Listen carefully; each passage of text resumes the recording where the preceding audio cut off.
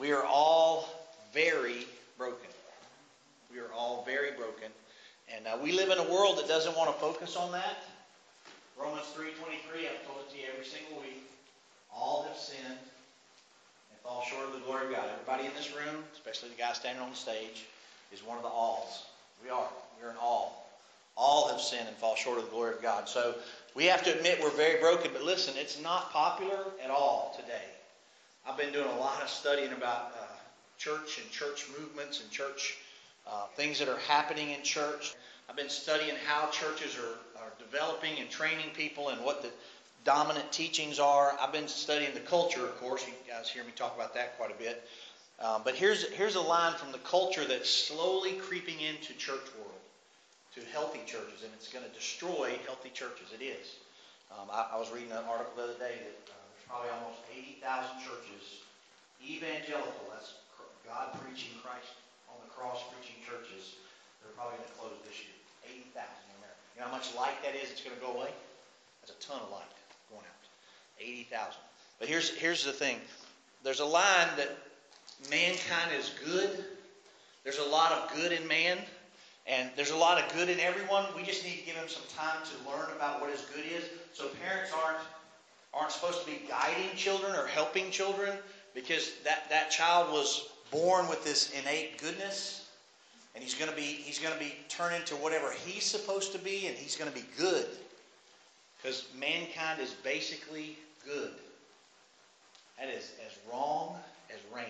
I mean, lots of rain and lots of bad rain and lightning and thunder and tornadoes. That's wrong. The nature of man itself, man himself, the nature of every little wonderful child that was sitting here before Cody, and the babies that aren't even aware their nature's this way yet, their nature is selfish and sinful.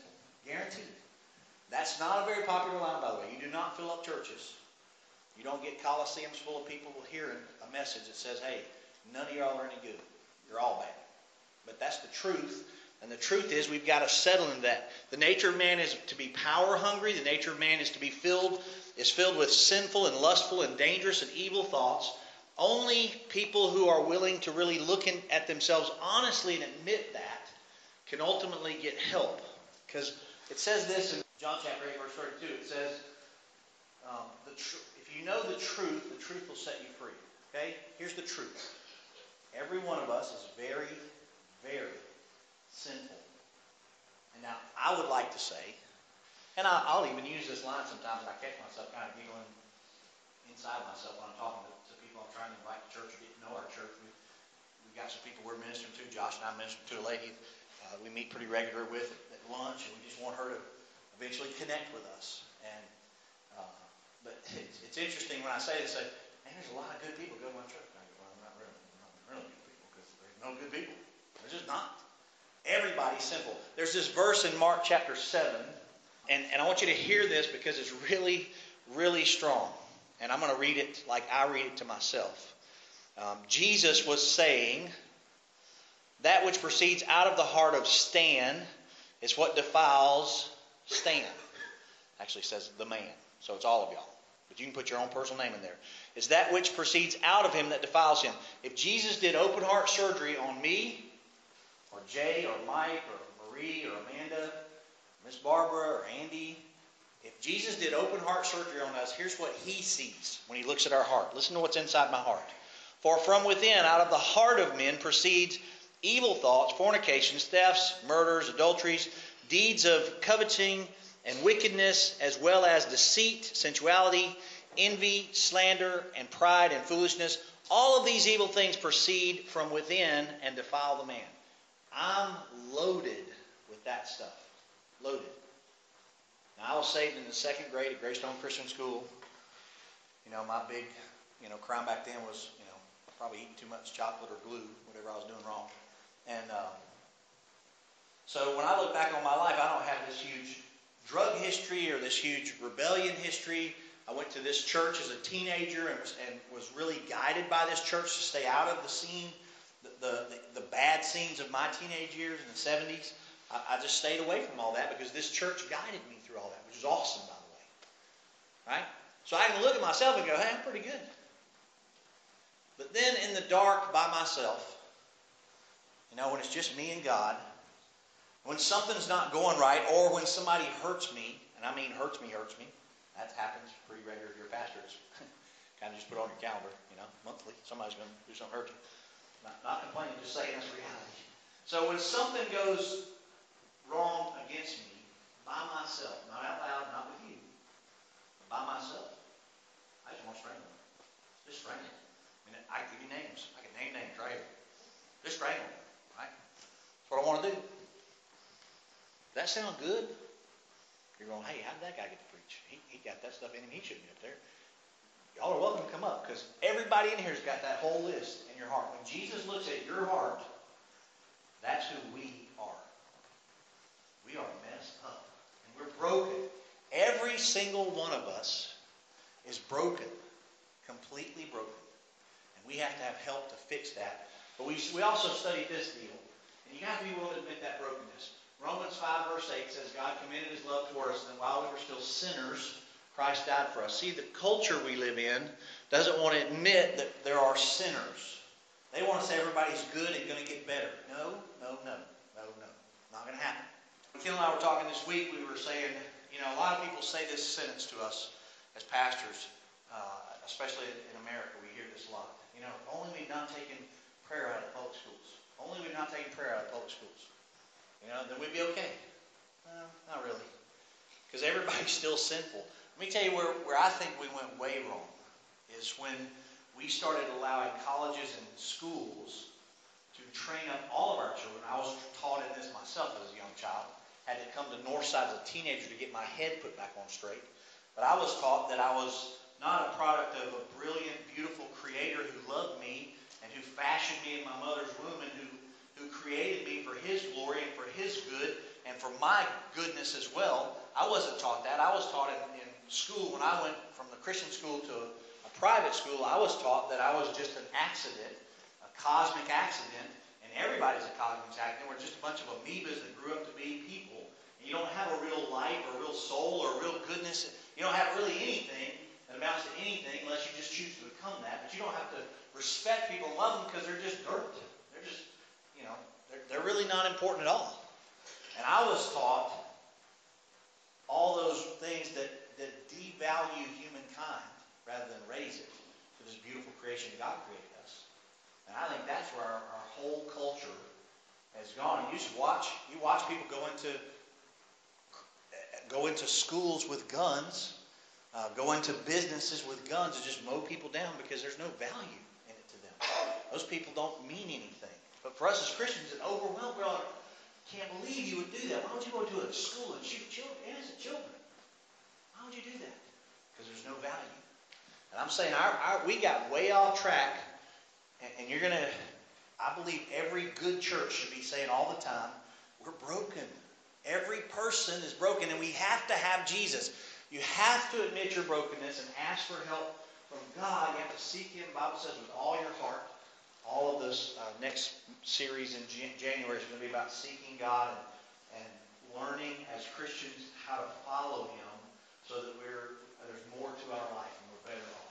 In Romans 5, we talk about this. God commended His love. That word means His love came and stood beside us. Jesus physically came and stood beside a bunch of people.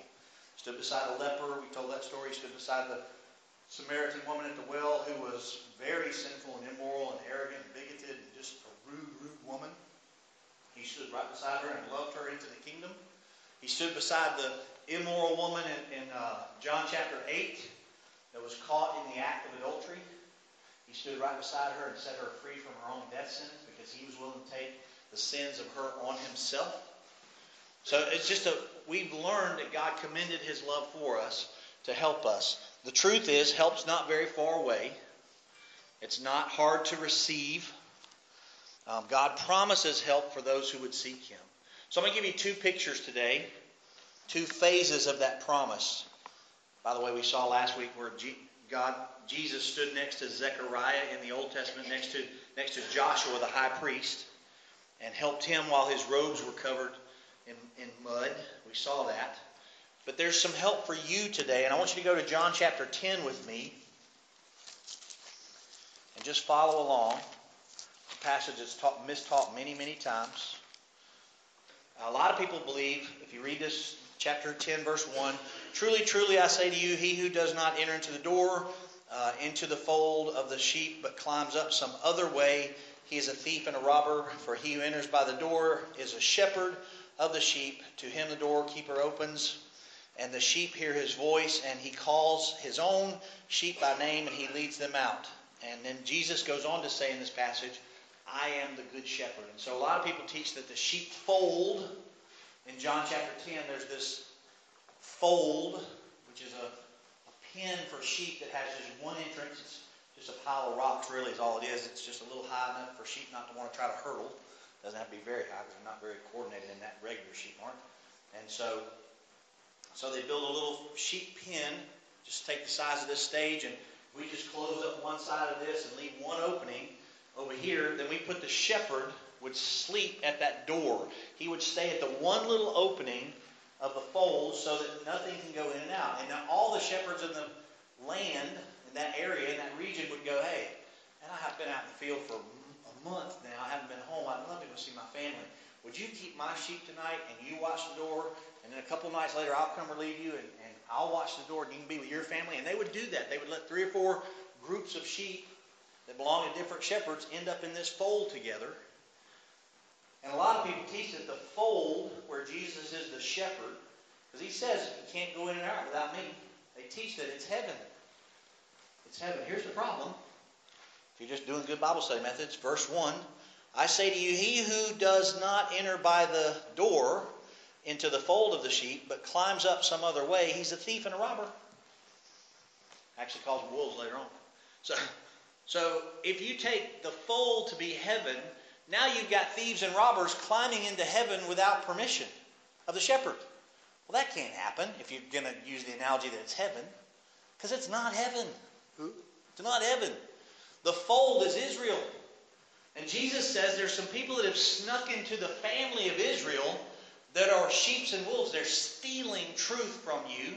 They're stealing your life away by cramming law down your throat, law that you can never live up to and you won't ever receive until you leave here with me, the good shepherd.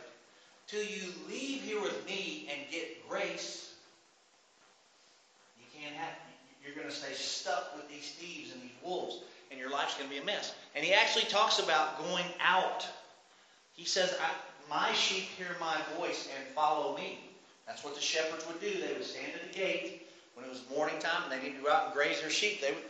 Individual sheep know their own master. They would make a sound, or the ones in Romania would make a whistle sound, or sometimes they just bang a stick on a rock. However they bang that stick, every sheep that belonged to that shepherd raise their head. The rest of them just keep eating. But those that raise their head like, oh, we're leaving. And off they go. So here's Jesus saying, I'm calling my people, calling you out of the fold. And he tells later in the chapter, he says there's a whole other fold to Israel. He's talking to Israel. He says there's a whole other fold you don't know anything about. That would be us, the Gentiles. It would be everybody sitting in this room that's not Jewish. He's all of us. He's called all of us. He says, I got a whole other group of sheep nobody knows anything about. I'm going to call them, and the 2 of us, the 2 folds are going to become one under me. And they're going to follow me. You're going to hear that word a lot coming up in January. They're going to follow me. So here's what Jesus teaches. Now look at John 10, verse 9 and 10. I am the door. If anyone enters through me, he will be saved. He will go in and out and find pasture. That's with Jesus. The thief comes to steal, kill, and destroy. I came that they might have life and have it, say the word. Say it again. Abundantly. That's how we're going to have life. That's not eternal life. That's today's life. The promise, the temporal promise that we have for today, phase 1 of Jesus fixing everything. We've been talking about Jesus fixes everything broken. You know what phase 1 is? Here on earth, your life can be abundant. Abundant. Not a word we use a lot. When people go, hey, how's your day? Well, it's abundant. You don't know that, all right? You know, how'd your week go? How'd Christmas go? Well, it's abundant. But here, let me tell you how to know if you actually had an abundant Christmas. Okay? It's found in Romans chapter 14. And in Romans 14, the abundant life looks like this. For the kingdom of God is not eating and drinking, but it's righteousness and joy in the Holy Spirit. The kingdom of God is not eating and drinking, it's righteousness and joy. Romans 14, crazy passage where the people in the book of Romans were fighting over what's foods you can eat and can't eat as Christians and all that. It's a gray area. Paul's saying, hey, stop it. Just go back to the relationship you have with Jesus. If you're offending somebody, you're messing up. Stop offending people with your gray area and have freedom to have grace in all this. It's a great chapter about grace. But in the middle of all that, he says, here's what the kingdom of God looks like. And the kingdom of God, Jesus says in our hearts, here's what the kingdom of God looks like. It's joy and hope and peace and righteousness in the Holy Spirit. That's what the kingdom of God is. It's joy and hope and peace in the Holy Spirit. That's the kingdom of God. Righteousness and peace and joy in the Holy Spirit. For he who in this way serves Christ is acceptable to God and approved by men. So it's right living. That's what righteousness is. The peace of God, Romans 5, we've talked about that at length. God gives us peace with Him. We stand in this place of grace and we have peace with God. John 14, He says, I'm going to give you the Holy Spirit when I leave here. The disciples, us. I'm going to give you the Holy Spirit so that you will have my peace. Not as the world gives, not the world peace. I'm going to give you a special peace that's just for me. Right? And then there's this joy promised in John 15. What does He promise us about joy? I'm glad you asked. He says that He will give us joy. What does joy help us do? The joy of the Lord is my strength. And how much strength is it? Hebrews 12 says it's enough strength to endure the cross. Looking unto Jesus, the author and finisher of our faith, who for the joy set before Him endured the cross. Right? So it's enough strength to endure the cross. How bad was the cross for Jesus? Well, He was 1,000% innocent. He'd never done anything wrong. And He took on all the sins of all the world. All the sins of all mankind fell on Him on that day. And His own heavenly Father, who had never looked away from Him, turned away from Him. And darkness fell upon the earth. And Jesus had to die and go to a grave, all beaten and torn up, emotionally, physically, and spiritually. That's how bad it was. Looking unto Jesus, the author and finisher. Man, I love that phrase. He's the writer and finisher of my faith, who for the joy set before Him was able to endure the cross. And He rose 3 days later. He endured the cross with joy. So how do I get this joy? Well, I'm glad you asked. You get this joy in John chapter 15, where Jesus says, John 15, verse 9 and 10, that joy comes through obedience. If you abide in me and keep my commandments as I have kept my Father's commandments, He says, I will give you my joy. I will give you my joy if you will abide, which means obey. So if you're obedient, that's the followers of Christ, just like the guys that had to follow Him out of the sheepfold. If you're a follower of Christ, you get His joy, you get His peace, and you get His righteousness. It's all given to you as a gift. And it is the abundant life.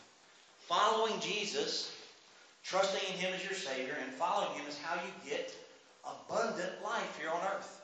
That's how you get it. If your life's not abundant yet, if you didn't have an abundant Christmas, filled with right living and peace in your heart and joy of Jesus, you just need to turn back and make sure you and Jesus are connected properly. That you're actually following Him. Not that you just know about Him and you can tell stories about Him, or you can tell the children some Bible stories about Jesus. It's not a head knowledge. It's a lifestyle that says I have a relationship with Him. He's my shepherd. He's my leader. And where He leads, I will follow Him. I will follow Him. When you do that, all of a sudden, you're experiencing the abundant life here on earth. It's the promise of an earthly abundant life. Then there's this really cool promise of eternal life. Eternal life. And I want you to just focus with me for a second on a couple of verses. John 14, verse 2. One of the sweetest passages in all the Bible as far as relationships go.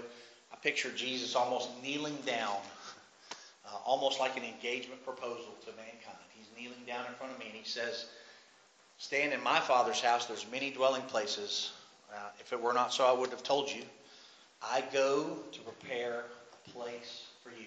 How many of y'all think Jesus is an amazing carpenter? How many of you say He's probably the most amazing carpenter you've ever met? Right? I mean, He's probably phenomenal at that stuff, I would think. He's going to go prepare a home for me. And I will come again and receive you to myself. I love this phrase. that where I am, there you may be also. Jesus wants me to be with Him in that place He prepared forever. He promises to come get us and take us to that place. Now here's what I want to do. I want somebody out here in the audience, somebody in the congregation, tell me about your hometown. How many of you love the hometown you were born in? Even if it's here, do you love your hometown? I mean, it's like the coolest little place. Right? Good. Where were you born, Miss Barbara? Jackson, Mississippi. I did not know that. I learned something just like that. Can you tell me something really cool about Jackson, Mississippi when you were living there? Anything. I was there. You were there. That made it really special. Made it really, really, really special.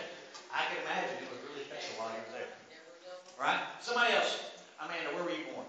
From Enterprise. Enterprise. I love Enterprise. I have a good friend. I was on the phone this week with a good friend who lives in Enterprise. Good pastor friend out there. Enterprise. Tell me something cool about Enterprise. Don't talk about that snake stuff y'all did. No, that's not what does the snake. It is a bow eagle. That's right. The bow eagle saved the city in Enterprise. Right? Somebody else. Where are you from? Tell me where you're from. Tell me about your hometown. Come on. Somebody else. Be brave. I was born in Fairfield, California. Fairfield, California. You know anything about Fairfield, California? Well, the Oakland, right? It's close to Oakland, so the Oakland Raiders Ooh. still there. Maybe they're still there. Yeah. It's close to San Francisco. Cool. Up in that part.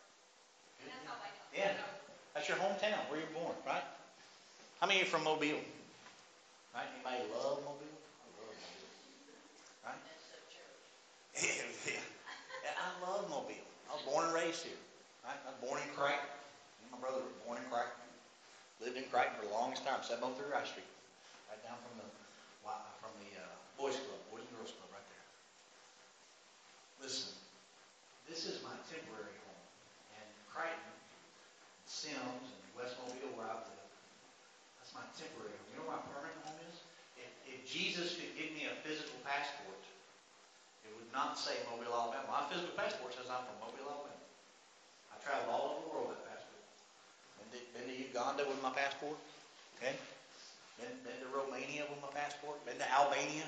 No, I didn't go to Albania. You went to Albania. I've been all over with that. Been to Poland and all kinds of places. And it says I'm from Mobile, but I'm really not from Mobile.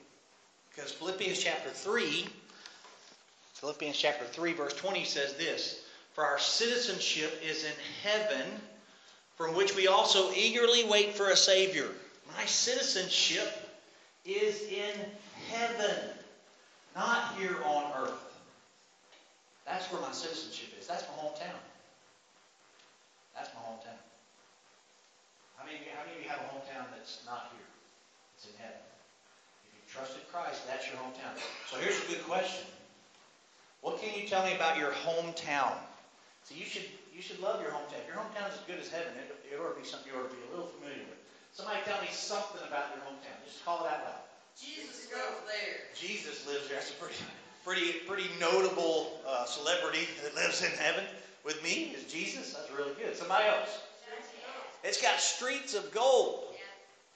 The streets are paved with gold. That is the weirdest thing to me. There's no tears. You're getting ahead of me. You're getting ahead. Hang on to that. There's no tears. What else is in heaven? Yeah, there's some awesome gates.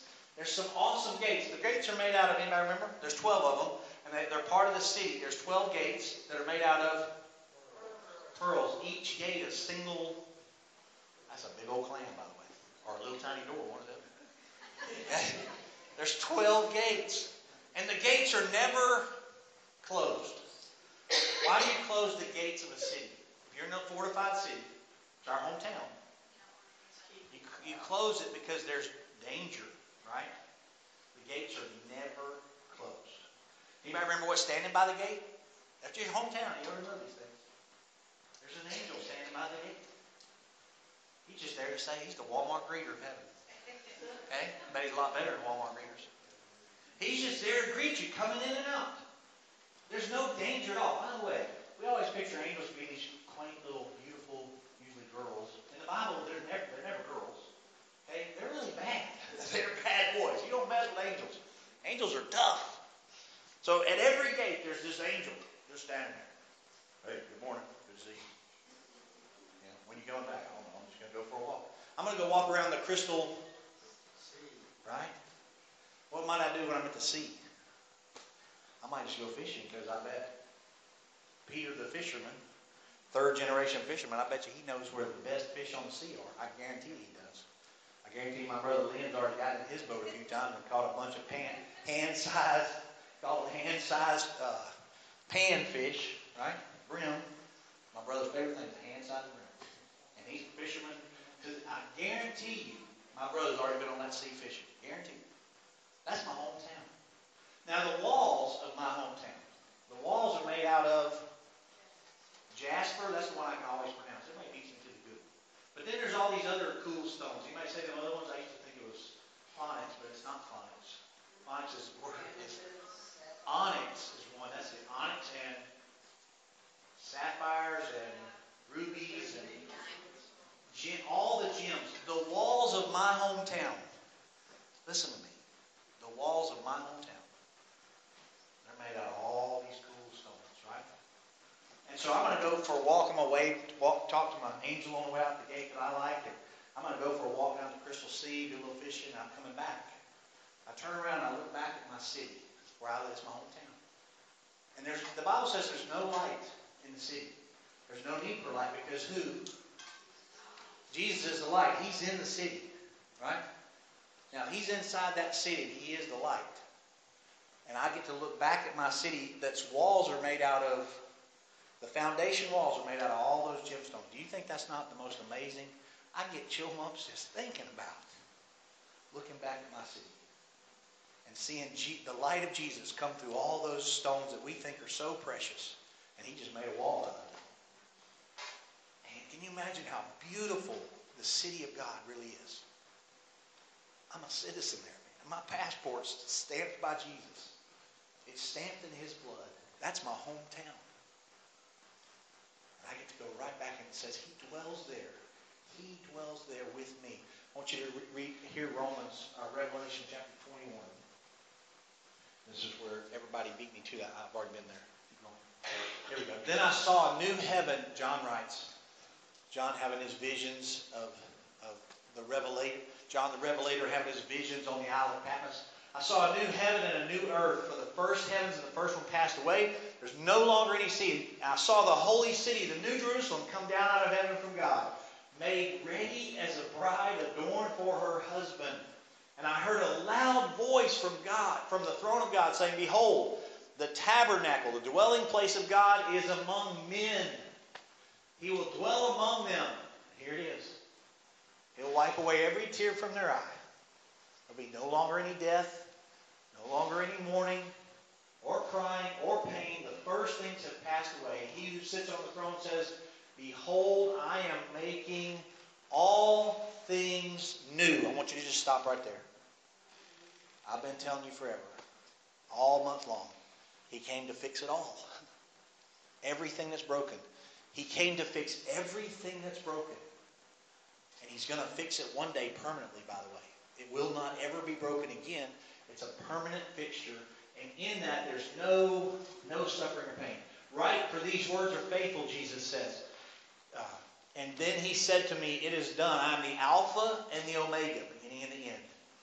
I will give to the one who thirsts from the spring of water of life without cost. That's what He tried to tell the Samaritan woman multiple times. Aren't you thirsty? He who overcomes will inherit these things. I will be his God. And he, Stan, will be my son. But then He says, But for the cowardly and the unbelieving, the abominable and the murderers and the immoral person, the sorcerers, idolaters and liars, their part will be in the lake that burns with fire and brimstone, which is the second death. Jesus came to make all things new. He fixes all broken things. His temporal fix, while you're here on this earth with the sin nature, is to give you an abundant life through your sin nature, through the Holy Spirit, not through your sin nature, abundant life through the Holy Spirit to overcome your sin nature. His permanent eternal help is that He's going to help you overcome sin and death. So He's the greatest fixer of all. He repairs our earthly living conditions by overcoming the power of sin. And He repairs the eternal conditions by overcoming the power of the grave. He's already done all that for you. Because like my son Caleb said all those years ago about his dad, that wasn't really true. It's just a imagination of a little kid. He's the greatest fixer of everything. He can fix anything. You know, you can put your arm around any person you know. Any person you know. I've done it 2 times in the last 2 weeks. I put my arm around somebody that was in a mess. I mean, a giant mess. And I said, listen, I know somebody that can fix all of this. He can fix anything that's broken, no matter how big the mess. You have to submit to him. You have to turn your stuff over to him. We sang that song, Lay Down Your Burdens. Lay down your hurts. You have to turn it all over to him so that he can make it all new. But he'll carry every bit of it. Amen?